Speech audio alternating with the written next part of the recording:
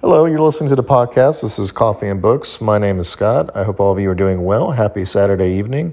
For those of you who are new to this podcast is where I talk about everything under the sun, from books to coffee to music, you name it, I like to talk about it. So if you haven't already, please feel free to hit the subscribe button and feel free to email me at Scott, that is Scott, S-C-O-T-T, Bernstein, B-E-R-N-S-T-E-I-N, 16 at yahoo.com. Now, I like to talk about different series, and one of my favorite series right now is The Seven Deadly Sins. If you haven't already, this is Volume 5. I dedicate an episode to each book in the series. So there's about 40 of them total. We're on Book 5 right now.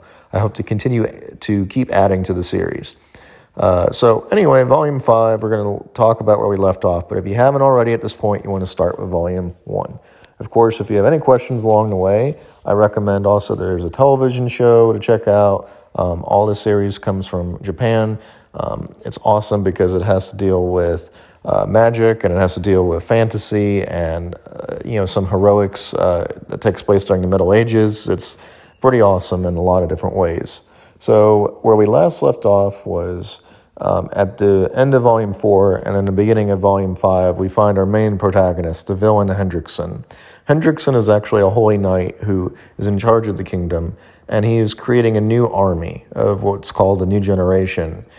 These are super soldiers or super holy knights that have charged up power, and he is now going to reveal how he's giving this power out. So it turns out Hendrickson has 2 new members added to his squad of the new generation, and he is testing them with them drinking the blood of a demon. So where did he find this demon? He explains that he found this demon in the Fairy King's forest. This was the same demon that Ban fought during our last episode. If you remember correctly, Ban was a human who had entered the Fairy King's forest and had met a fairy, Elaine, who he fell in love with. He decided that when he was with her, instead of stealing the Fountain of Youth, the cup elixir of life, he would spend his time with her. Of course, a demon attacked their world, and Ban was grievously injured, as well as Elaine. Elaine sacrificed herself so that she could save Ban's life by using this elixir. He's cursed with immortality, and everyone thinks he's responsible for killing Elaine and ending the Fairy King's rule. In all actuality, it was a demon who did this. Hendrickson found this demon's body and used it for its secret powers, which we find out that he's been drinking the blood of this demon to achieve greater power and become a part of this new generation of holy knights. He explains that when he initially found this demon, he found crows that were drinking the blood of it as it became more powerful. Giulia is a member of the new generation who has become extremely powerful from drinking this blood. The new people, Jericho, decides to drink this blood as well as another member of a previous member of the holy knights. Meanwhile, the Sins arrive in the town of Weisel. Just a quick side note, only Jericho survived that. So the other holy knights who are drinking this blood of the demon die. Okay, so where were we? Meanwhile, the Sins arrive in the town of Weisel. They're searching for a weapon that nobody can wield, a secret weapon. It is likely Diane's weapon. Diane and Elizabeth stay back, and they go to the tavern while the others go in town. Diane and Elizabeth talking about making dinner for them, and they go off on an adventure into the forest. The others in town run into a drunk old geezer who tells them about how there's a sacred treasure. The sacred treasure is the grand prize of the fighting festival. The others decide to enter the fighting festival and enter the qualifying round. In Chapter 31, Helm is the official. Helm is a miniaturized helmet that literally talks. It's actually quite funny. Helm is the official that explains that the last 8 people to make the the last 8 people standing will make the semifinals. The 8 are chosen. So we find the first round, after straws are picked, is Griamore versus Matrona, a woman fighter. Matrona is a mysterious lady in a cloak and a hat. We don't quite see who she is. Griamore is actually the holy knight and bodyguard for the Princess Veronica, who is in town looking for Elizabeth. The second round is Hauser, the holy knight, versus Taizo. Taizo is the previous champion for the last 3 years. Hauser, as I mentioned before, is a holy knight and friends with Gilthunder. The band then explains briefly that none of them were actually entered under their real names. The third round is Kane versus Old Fart. Kane is the old drunk man from before who told them about the festival, and Old Fart is Kane. as king. That's what I meant. The old fart is king. All right, there we go. Last but not least, we have our final round, which is Meliodas versus Bane, which is Meliodas versus Ban. Hauser thinks that they are the 7 deadly sins, but changes his mind because he thinks Meliodas looks too young. The others think he's quite an idiot for thinking this. The first match begins, and Helm asks Matrona to remove her cloak, revealing that she is actually a member of the 7 deadly sins, revealing that she is wearing the waitstaff outfit that the others wear, such as Elizabeth. In Chapter 32, Grimoire proves to be stronger and bigger, but Matrona is much faster. Grimoire uses a magic bubble spell to try to push her out of the ring. Matrona focuses all of her effort in one punch and breaks the bubble, and he knocks Grimoire out of the ring. Her hat falls off, revealing that it's actually Diane as a normal-sized person instead of a giant. In Chapter 33, a miniature Elizabeth is actually hiding in Diane's cleavage, wondering what on earth is happening. King sees Elizabeth. Diane calls him a perv and slaps him. She recalls that they were making dinner and recalls the story of what happened. They go enter the forest and they find a mushroom that is actually magical. It sprays them, and they both shrink down to a different size. Diane decides that she's going to enter the festival after wearing Elizabeth's clothes. Elizabeth is miniature-sized. Diane then jumps into Meliodas' arms, and she wants to be groped like Meliodas does to Elizabeth. And she begins to get upset that Meliodas won't do it. He gives her head pats and explains that she's a member of his team, and he won't do that to her, but he only wants to do that to Elizabeth. She then asks if he wants to make babies, and he declines, of course. Meanwhile, Hauser is easily destroying Taizo, the previous champion. He uses a wind punch, called Rising Tornado, to end the fight. The third match begins, and Hauser determines that Kane and King are actually no threat to him. He leaves to go find Princess Veronica and Grimoire.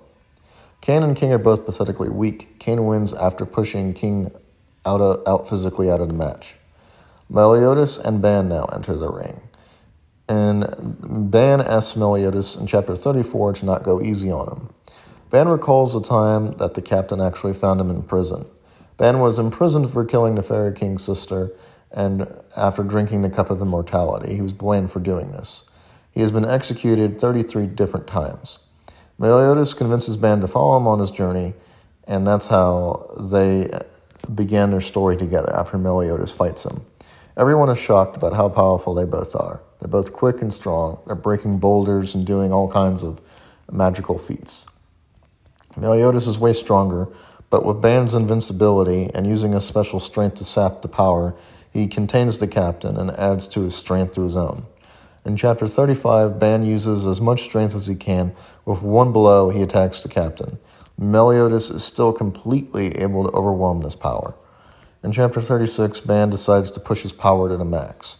King explains that he's in trouble because the captain cannot use a full counterattack on physical attacks.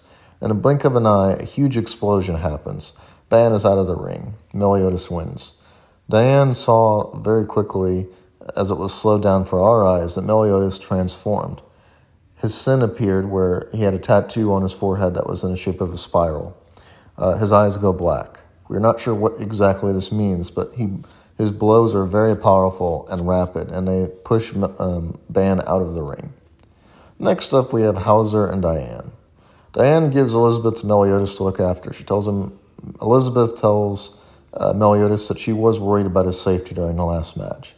Hauser does not believe in fighting women. He uses his rising tornado to try and blow Diane out of the ring. Diane is able to dodge them. Meanwhile, Guilla and Jericho, the new generation soldiers, are on their way to Visel to find the 7 deadly sins. In our bonus story, we're given the background behind Guilla, who's training to be a holy knight so that she can redeem her father, who's been, he's at a disadvantage and he's been shamed into leaving the holy knights. In order to protect her brother and her father, Guilla decides to train to be a holy knight and enters the service of Hendrickson. Hendrickson then says that even if it means her own life, she will die doing whatever he says in order to protect her brother. And that is the ending of this particular volume, volume 5.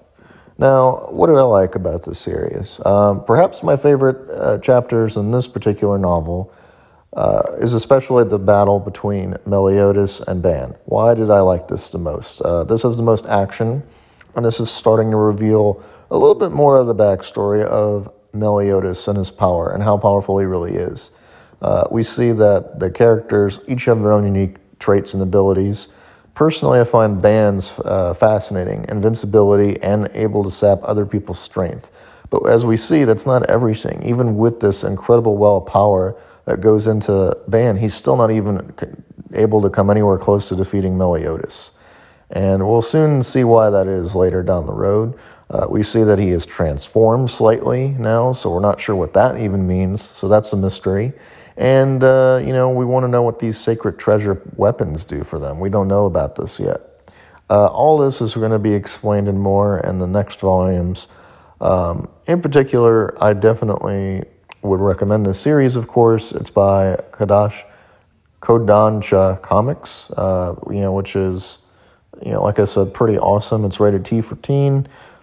I got this series on Thrift Books, which you can get anywhere in the world, which is pretty awesome. I have free shipping if you spend a little bit over, I think, $10. So definitely recommend Thrift Books. Definitely recommend the series. So like I said, that is all for Volume 5, and I hope you enjoyed listening to today's episode. It's brought to you by me, Scott, and I hope everyone has a wonderful night. Thanks for listening.